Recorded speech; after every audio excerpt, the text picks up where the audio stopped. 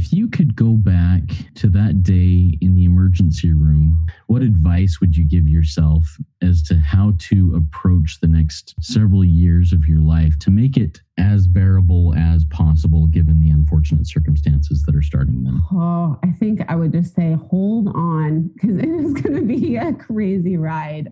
I think I would encourage myself to just be nice to myself, because I think that through a lot of that, I was probably my own worst enemy in having everything perfect and organized, and I got a grasp on everything, and I'm handling it all, and I'm doing it all, and everything is okay. Everything is in place, and it's okay. We're going to do this, and we're going to get this kid through treatment, and then we're going to be done, and we're going to just like my plan. And that's the thing with when things happen like that, it's really out of your control. But I think that I would just try to be less critical, more kind, just try to roll with the punches.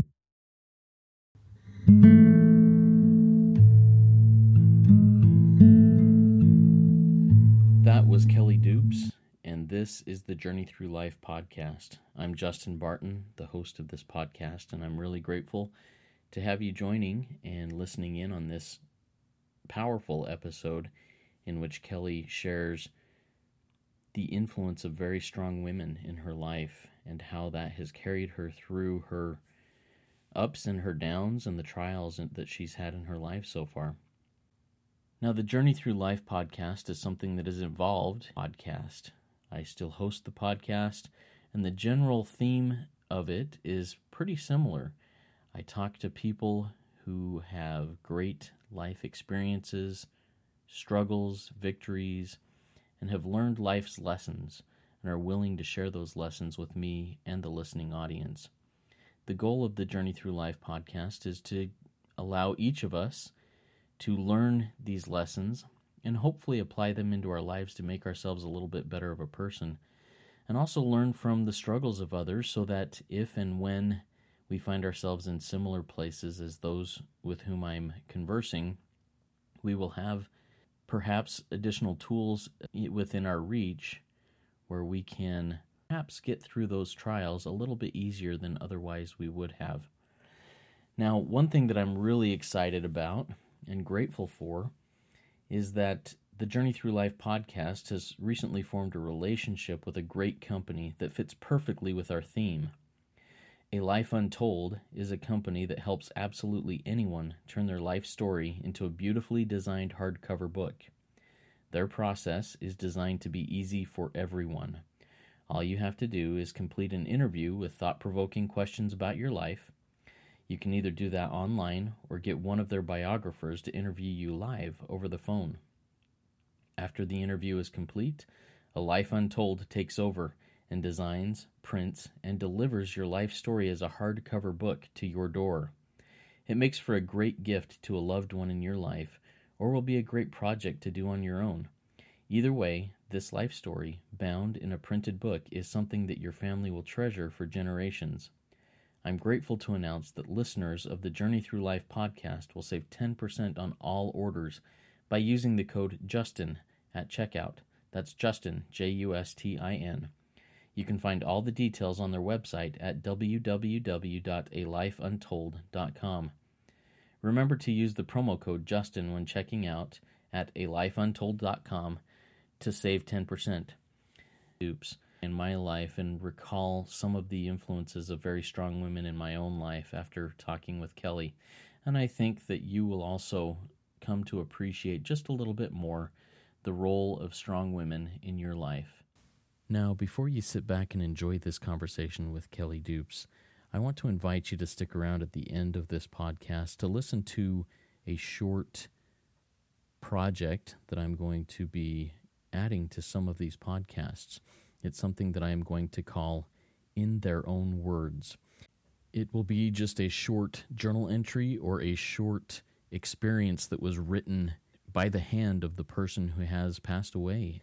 And I'm really excited to be able to share a story from my grandfather's life in this first foray into the segment In Their Own Words. Now, stay tuned and listen and enjoy this conversation with Kelly Dupes.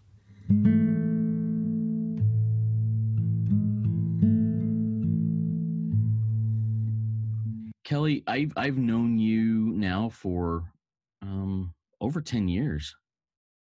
Yeah. You know, we've done some work together in the past, but tell me a little bit about who you are, where you came from early in life.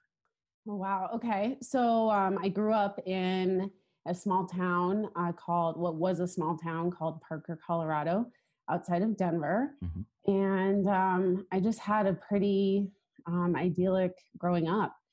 You know, fabulous parents, a brother, a dog, small community with lots of kids. And it just was very ideal. So as you look back at that, were there any mm, incidents or trials that you had as a child or was it just Pollyanna and sunshine and rainbows? I think it was pretty carefree. Yeah. You know, looking back now and after going to college and seeing what was out there in the world, I really recognized how blissful it was, and meeting people who didn't maybe have the opportunities that I had or the family support that I had. Yeah, it seemed pretty simple. We were very busy. We were always on the go, involved in sports and activities. And my parents both were super hardworking so that we could, have nice things and do nice things. And yeah, I have one younger brother. He lives in San Diego now and he's married and he has two boys. And so I'm an aunt and that's fun. So as you look back, who is a relative, not necessarily a mother or father at this point, maybe a grandparent, aunt or uncle, who had some influence in your life? Yeah, I would have to say that it was definitely the women. I come from a long line of very strong, independent working. My grandmother, my aunt, my mom, having them, in my life and watching them balance careers and family. And it set the bar really high, and they made it look so easy. So I talk to my mom all the time now, and I'm just like, how did you make that look so easy? Because this feels really, really hard. Mm. What's an example of maybe something that you're like, man, this is really hard, but my mom or my grandmother or somebody made it look so easy? Oh, I think so. I think just day to day life. I always remember my mom being home in the afternoon to when we got off of school because she went to work early, and she just seemed to do it all. She'd come home, do dinner, do laundry, do dishes, probably barely get any sleep, and then get up and do it again. And I work full time, and I have a really helpful husband, and I think we have a good partnership. And my dad did a lot too. So I saw true teamwork, I think. I think that people, again, like once I got out of that little bubble and I see that that's not how everybody had it, you really gain an appreciation for it. And I think I've carried that into my own life, and knowing what I want, but also recognizing like this is really hard. And when I go back and I talk to my mom about it now, she's like, yeah, it was hard. But you do it, and I fortunately have her to encourage me, and my aunt, and just everybody in my family basically. So tell me a story. Maybe you mentioned your aunt just there. Tell me a story that you have with your aunt that kind of, as you look back, went, this is something that I remember and it had an effect on me then and maybe carrying forward to even now. Yeah. So my aunt grew up, I grew up with her being close in Colorado with me. And so she was kind of like a second mom. And she was a CPA, and then I believe a CFO for a pretty big company, and was very successful. But still, takes care of herself, and is fun and likes to do things and is very active. And so I think that I just had really great role models with women achieving goals and my grandmother was a single mom when when people weren't getting divorced, Right. and being single moms. And so that was really influential as well to look back and just see how strong these women are. I have my mom has another sister who lives in California, and so it's just fun to, now I'm really recognizing the importance of family and drawing together all of our cousins, because we're pretty small, but it's fun to have get-togethers, and we have some age gaps, but it's really just at the heart of, as I get older, what I want and what I want for my kids. And I want my kids to connect with my brother's kids, and I'm in heaven when they all get to be together. Yeah. Oh, that's really neat. Yeah, the family dynamic is so important. I had lots of experiences in my life with cousins, and I had large extended family. So I had lots of cousins, and we did things together as when I was younger a lot. And those had some really cool influences. So it's neat to hear a little bit of those experiences that you've had. Now, as we've talked so far, it sounds like everything was really pretty smooth, and things were good as you were growing up, and you went to school, became a professional. What do you do for a living? So I'm an occupational therapist, and I actually work in a neonatal intensive care. So I'm a neonatal therapist right now.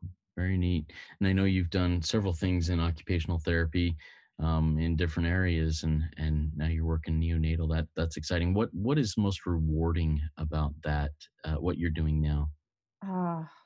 So much. I started in the schools and doing therapy with children, preschool through high school, who had different types of physical and developmental disabilities, intellectual disabilities. And I saw a lot of kids with learning disabilities, or that maybe had exposure to drugs as infants, kids with Down syndrome, and just a variety of things that I've seen. But because I started at age 3 and up, that was my focus. And so then I went to Phoenix Children's Hospital, where I was looking at more of the medical side of things. So I was in an acute care setting, and so I'm helping them more physically recover from an illness or an accident, and not a lot of babies there either. So then I had an opportunity to go to a pretty large, we're a 65-bed unit here in Phoenix. So it's infants that I'm seeing anywhere born from 24 weeks and above.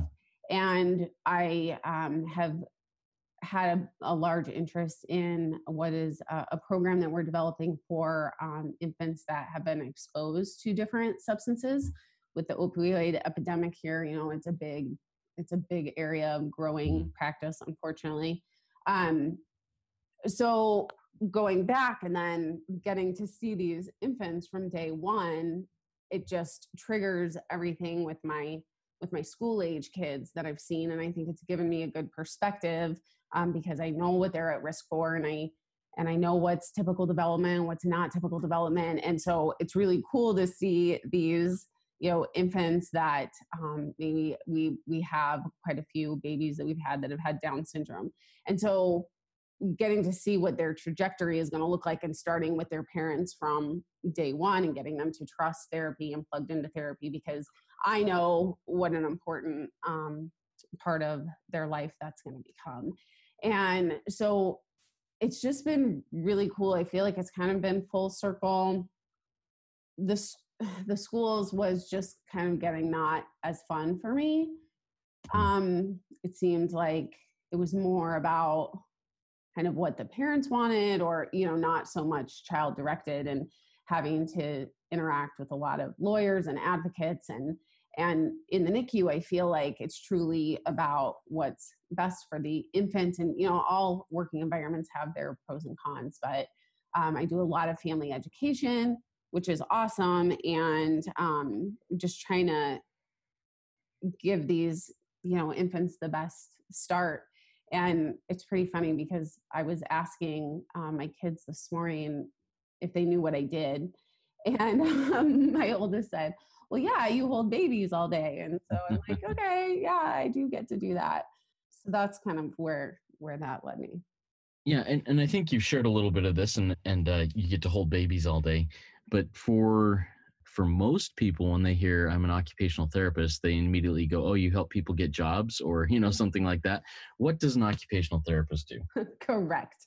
And even when I walk into the NICU, the parents will say, I do not need a job. My child does not need a job.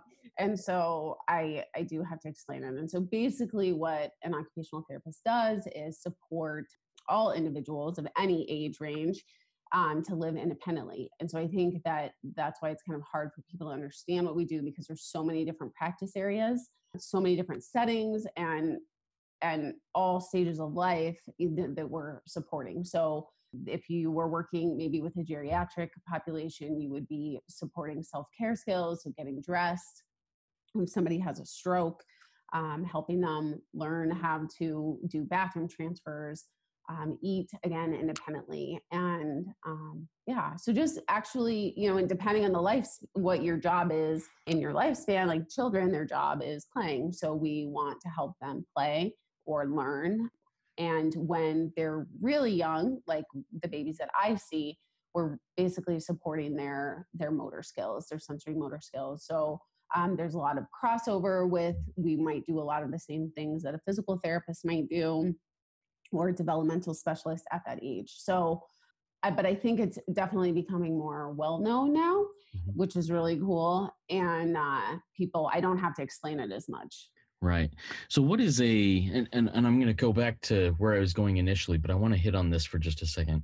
What is an experience you've had with an individual child, whether it's an infant or an older child, that you have worked with, obviously being anonymous here to protect all, HIPAA rules and everything, where you've been able to watch this really cool development happen because of the therapeutic services that you're able to provide there? Oh man, there's so many. I had a couple really cool medically complex cases while I was at Phoenix Children's Hospital. And when I was in the intensive care unit, we got often kids that had head injuries from maybe an ATV accident, or there was one young adult who fell out of a roller coaster into water. Wow. And they were unsure about, how long he was under, what the extent of his injury was, but watching somebody, I would say, with a brain injury go through all of the stages, because it's really scary. And obviously, parents want answers, and they want a timeline for when things are going to happen.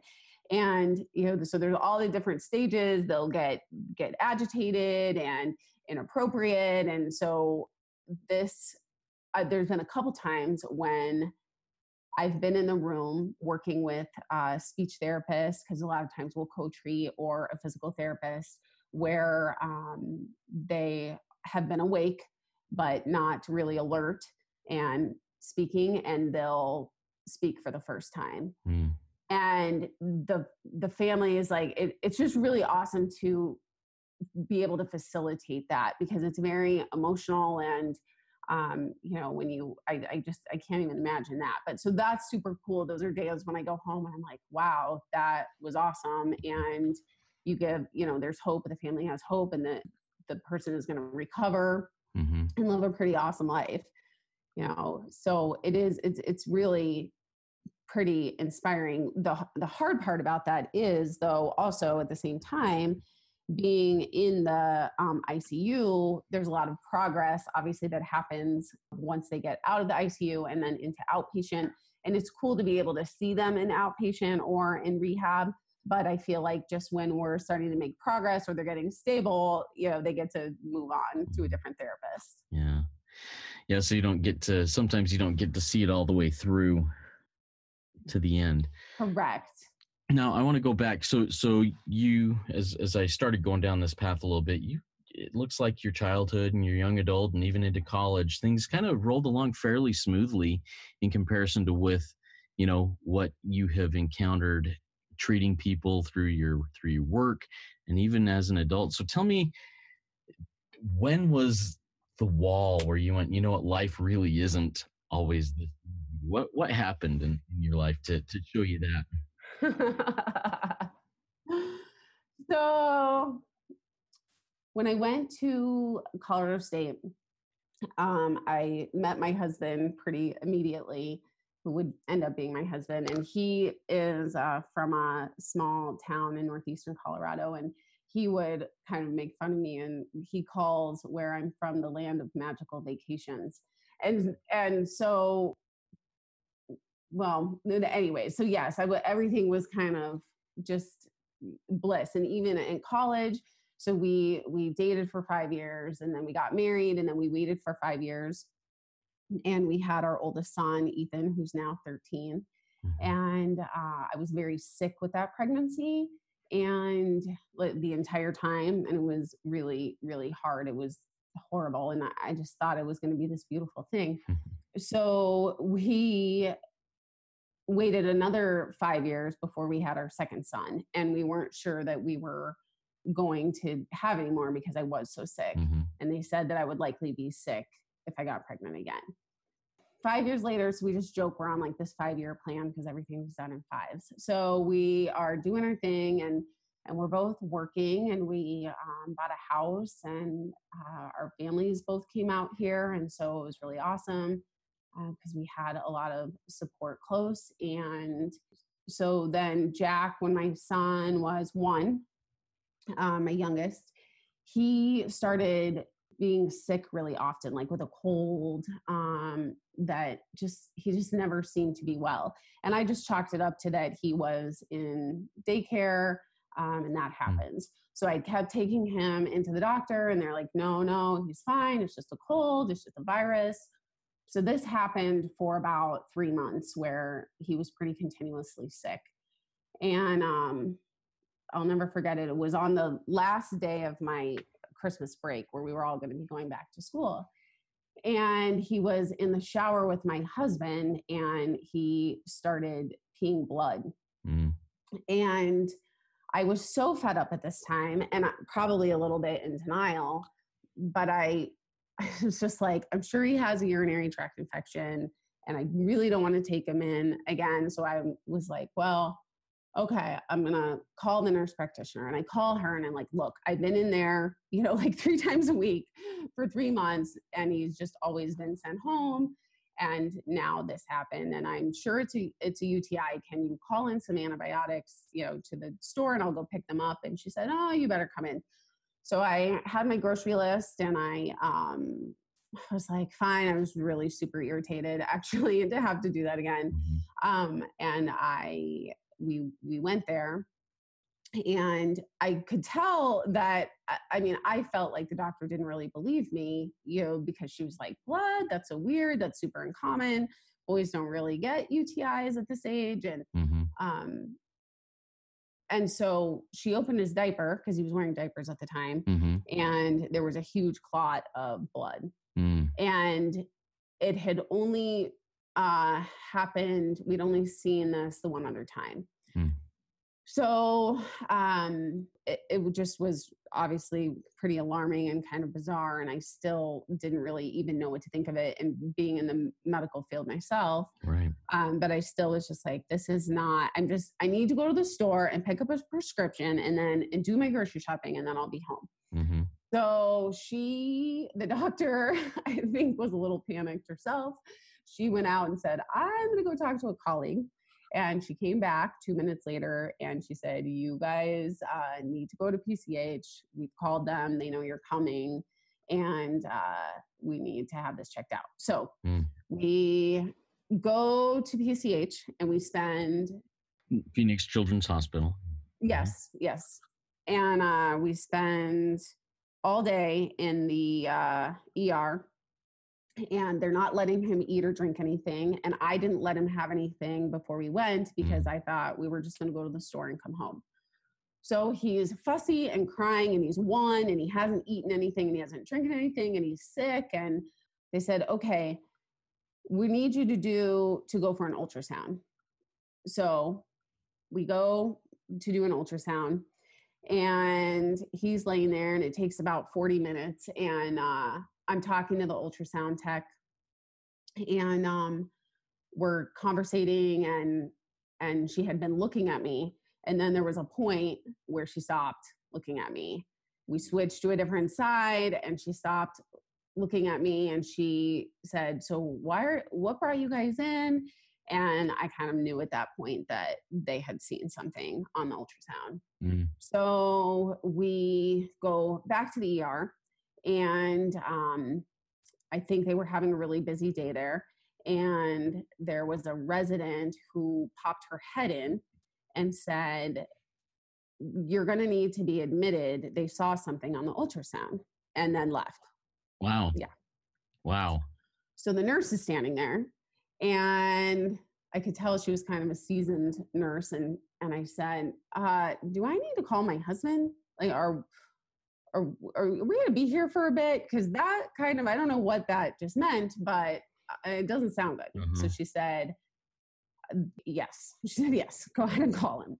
So at this point, I'm still like, I'm sure it's nothing. You know, I call him. I said, you know, they want us to do this. I'm sure it's nothing. Go ahead, go home, you know, get Ethan, our other son. And he was like, no, I'm coming over there. So then we got admitted, and they did a CT scan, and he had a massive tumor on his kidney called Wilms tumor. And he was diagnosed, they diagnosed it after surgery. So we had to wait to get surgery because at this point he was testing positive for RSV and pneumonia. And that was probably the longest week of my life. And then they did surgery, and he had kidney cancer.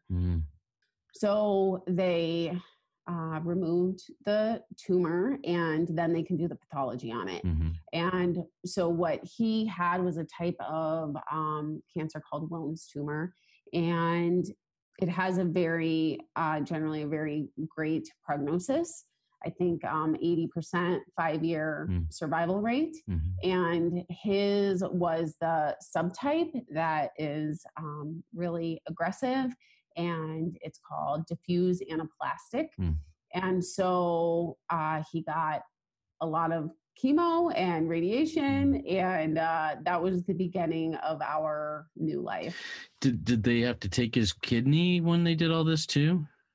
They did. They had to take his kidney. So he has one kidney that we're, you know, guarding with our life now. Yeah.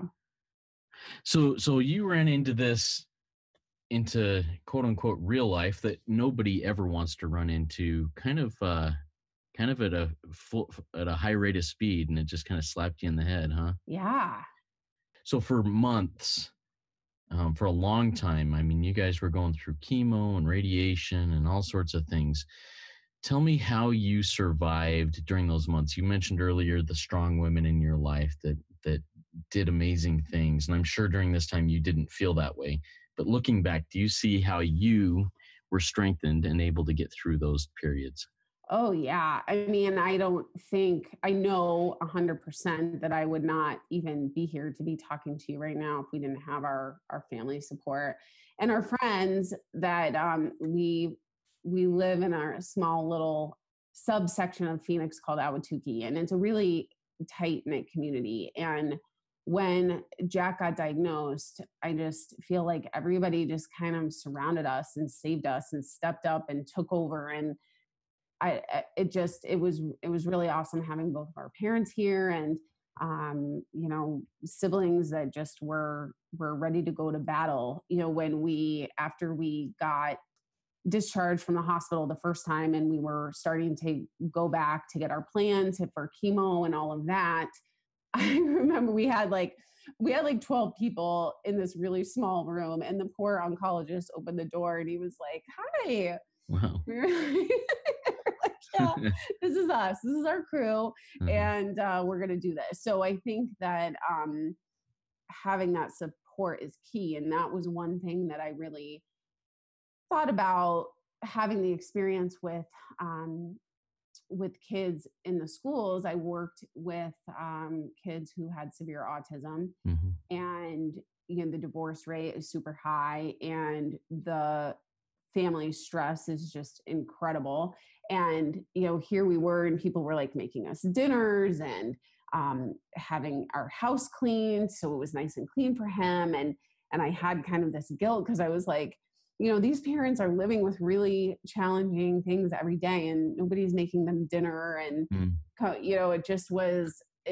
it's very humbling to accept help and support on that level, because I do think that when you look at the line of women in my family, it's just like, well, we just do it, and it's effortless, and they're just seem so strong all the time. And I wanted to be that.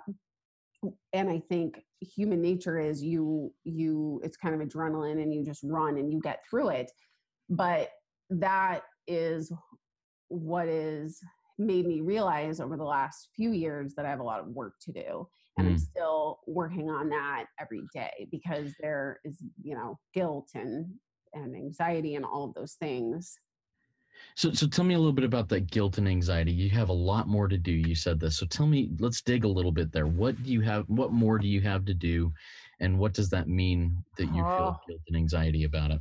So I really have a lot of work to do. I think it is, just a journey. But before Jack had gotten diagnosed, I started working at Phoenix Children's Hospital, and I was on the oncology floor. And so as he got better and I was working more, I was obviously working more on the oncology floor. And it was, I think, a blessing, because parts of it were really therapeutic for me. I could help these families in a way that I could relate to them, where, other therapists might not be able to. But at the same time, then it became very taxing, because I'm watching these families live my worst nightmare. I mean, there was several kids that I worked a long time with who had relapsed or who had died. And I realized, just for my heart, it just hit too close to home. And I thought, well, why do I get to have my kid? And I'm friends with moms and parents who are watching their kids die. Yeah. And like, how did we get so, I like, why do I get to keep my child and this mom doesn't? And then, just being thankful every day. And so trying to balance, I think, feeling like we should be paying it forward, because people did wrap us up and loved Donna so much. And now I'm like, okay, well, he is cancer free, and now I should be doing all of these things. And so then I think the next instinct is to immerse yourself in it to help other families. And for me, that turned out to not be a healthy thing. I just realized that it's not my time to do that yet. And so being able to be in the NICU, where I'm a little farther from it, and it doesn't affect me personally. I go home at the end of the day and I can be with my kids, and there's sad things that happen there too. Yeah. But I know everything can change so quickly and just in a heartbeat. And so I want to be in a healthy place, mentally and physically, for my kids. And I want them to see a healthy mom. And I think that a lot of people think when the treatment is over and they're not having active cancer in their body anymore, a lot of people are like, oh, well, you're good. We're good. Everything's good. He survived. You survived. We're done. This is good. And it's not that way, because then I'm in fear every day. I asked the doctors, I said, at the end of his treatment, I was like, can you just keep giving him chemo? Because I was so scared of what it was going to look like when he wasn't getting that anymore. And that's not a rational thought. And it's just still, even, 5 years later, there's things that are really hard, and he's going to have, long-term health side effects from this for the rest of his life. And the older that he gets, the more scared that I get, because I feel in less control of the choices that he's going to be able to make. Yeah. So it just is, it's finding that balance, I think, of living each day and just embracing and enjoying, life, and just, not forgetting what you went through or what's in the past, but not letting, not being tied to it, and moving forward too. And I talked with a lot of other cancer moms that I think are in the same boat. They try to, and that guilt thing is really common too. And they're trying to move on, and their kids are moving on because they're happy and living life. And it's just, it's sad. And I think that people, when Jack got diagnosed, we didn't know that it was such a thing, that I didn't think, it wasn't something that, I'm kind of a worrywart, but it wasn't something that I was like ever worried in my life about, that I was going to have a kid that was diagnosed with cancer. Right.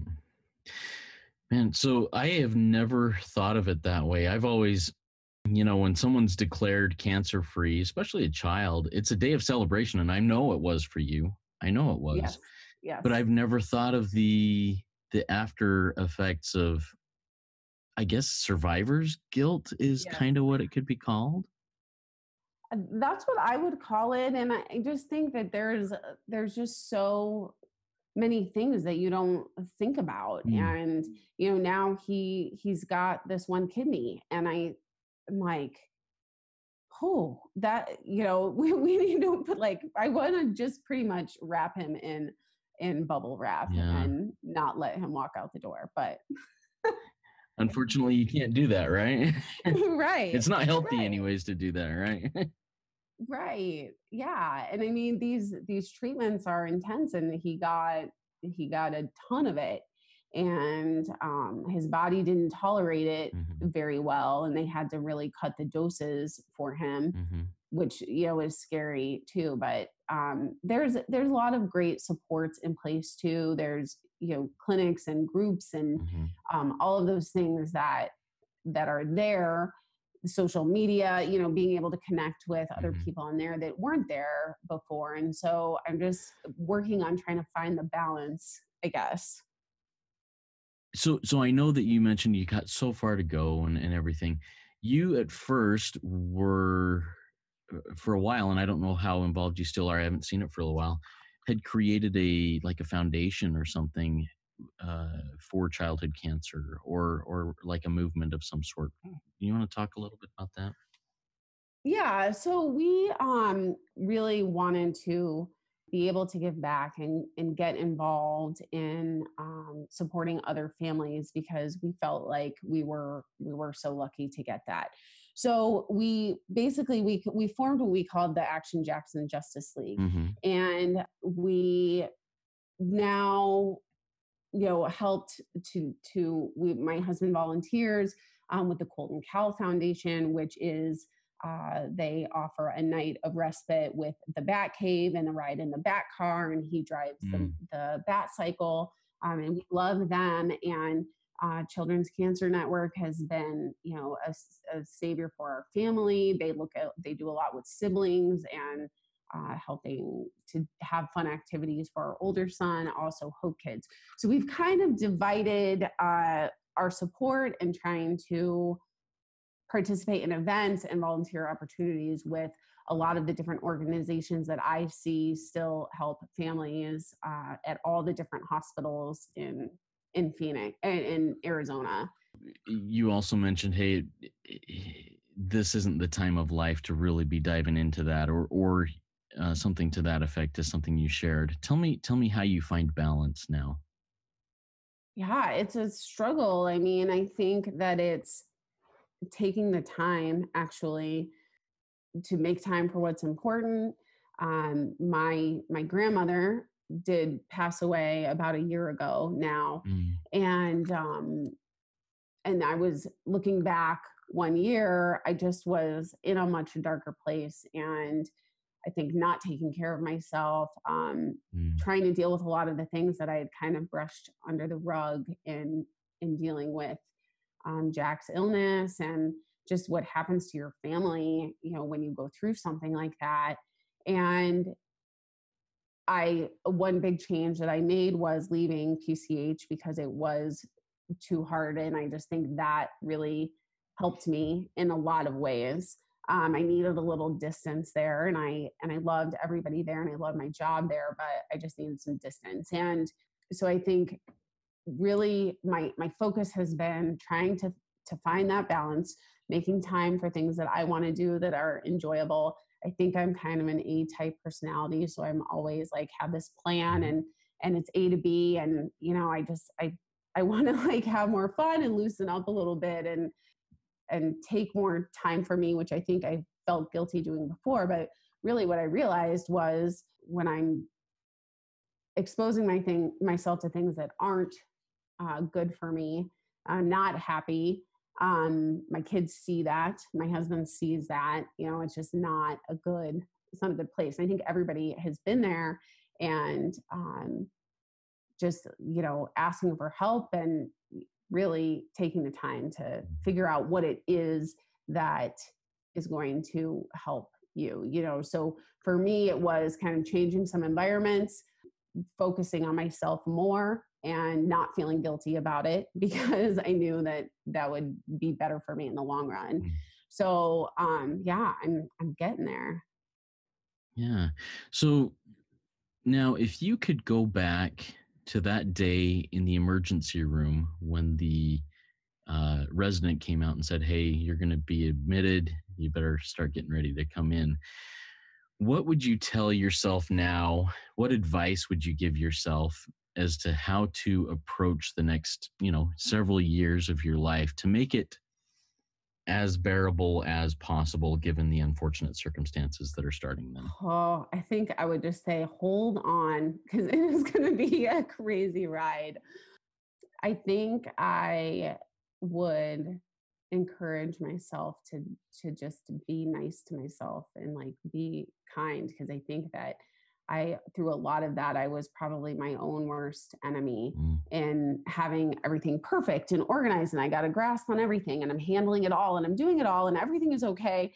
And, everything is in place, and it's okay. We're going to do this, and we're going to, get this kid through treatment, and then we're going to be done, and we're going to just like my plan. Mm-hmm. And that's the thing with when things happen like that, it's really out of your control. And I don't, it's very uncomfortable. But I think that I would just try to be less critical, more kind, just kind of try to roll with the punches, I guess, as they would say. Interesting.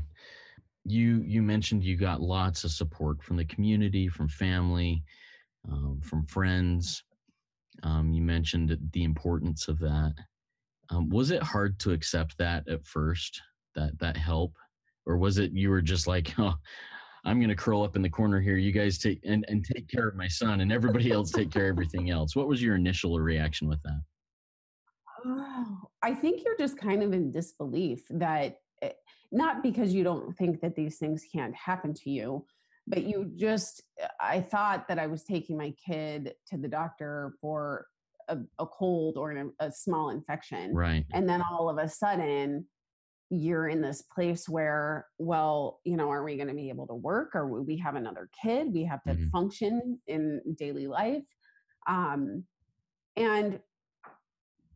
I think that was what was awesome, is that everybody around us really stepped up. My husband was coaching baseball, and all the other dads were like, "Nope, you're out. You do what you do. We've got it here," and really just everybody rallied. My mom had gotten accepted to OT school, and she was like, "No, maybe I shouldn't do it." And I was like, "No, you're going to do it, and we're all going to do this, and it's going to, we're going to make it through." Right. But a lot of the families that I see now in the NICU, they don't have that support, and it's really heartbreaking for me to see, because I just think we all need help sometimes. And there was just so many eye-opening lessons that this has taught us that, I hope will carry over in my kids' lives as they grow up, because I want them to see how important that is and how it matters. All of that really matters, and I think that is the silver lining of the whole thing, as I was kind of going through on my path and A to B and, just trying to achieve all of these things and just, I needed kind of a wake up call. I didn't think it was going to be like that, but that we need to spend more time with our kids. We need to slow down. We need to take days off of work and school to play hooky and go do something fun, because this is it. This is it. And so I think that that has been a huge lesson in this. My husband started a small business, and so he could have more flexible hours and be home with our kids more. And so I think that something like that really teaches you about how you want to live, the kind of person that you want to be, and really what's most important. I mean, my meter, I would say, like, I call it my BS meter, is like dialed in, because I don't have time for negativity or, things that are not going to better me or better my family or send us in that direction of where we want to be. Well, that's very interesting. Any other words of wisdom or maybe mottos that you live your life by that you think are important to share? Oh, I guess I would say, and it comes from probably being an OT, but love what you do and do what you love. Because really, I'm so fortunate that I have this job that I get to go to every day where, I work with incredible people and I feel valued and I feel like I'm doing something good. And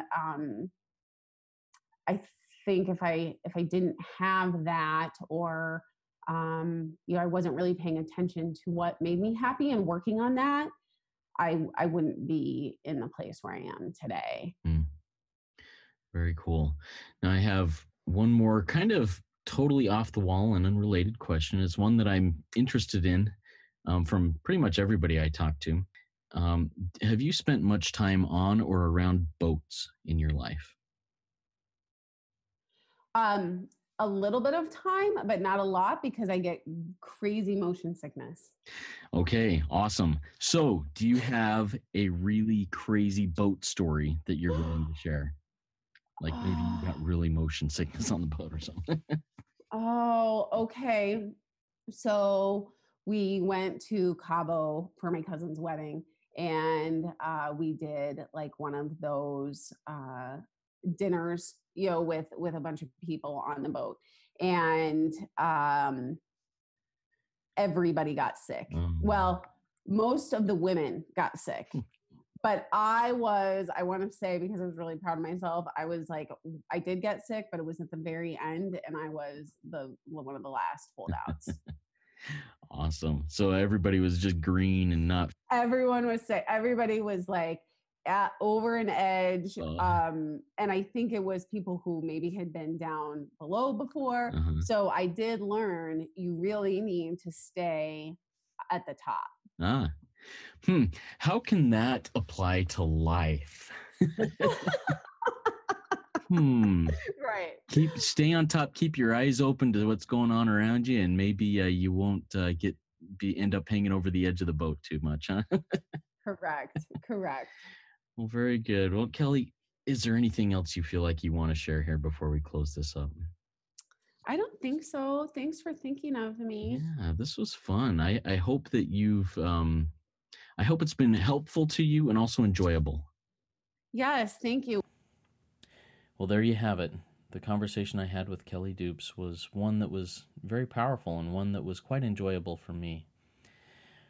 If you have found this or any other conversation that we've done with the Journey Through Life podcast, please go and look us up on Facebook at JTL Podcast on Facebook and like us and follow us. Also, we're found on Instagram at JTL Podcast.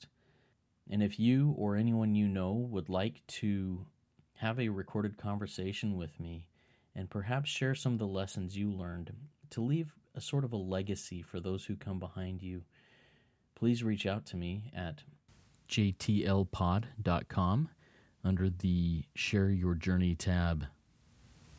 And we'll schedule a time when we can sit down and have a conversation and put this out there for those who come after you and those who are your friends and family right now. It's really nice to be able to have these types of real conversations so that we can get those lessons out to those around us, those who we love, and those who love us.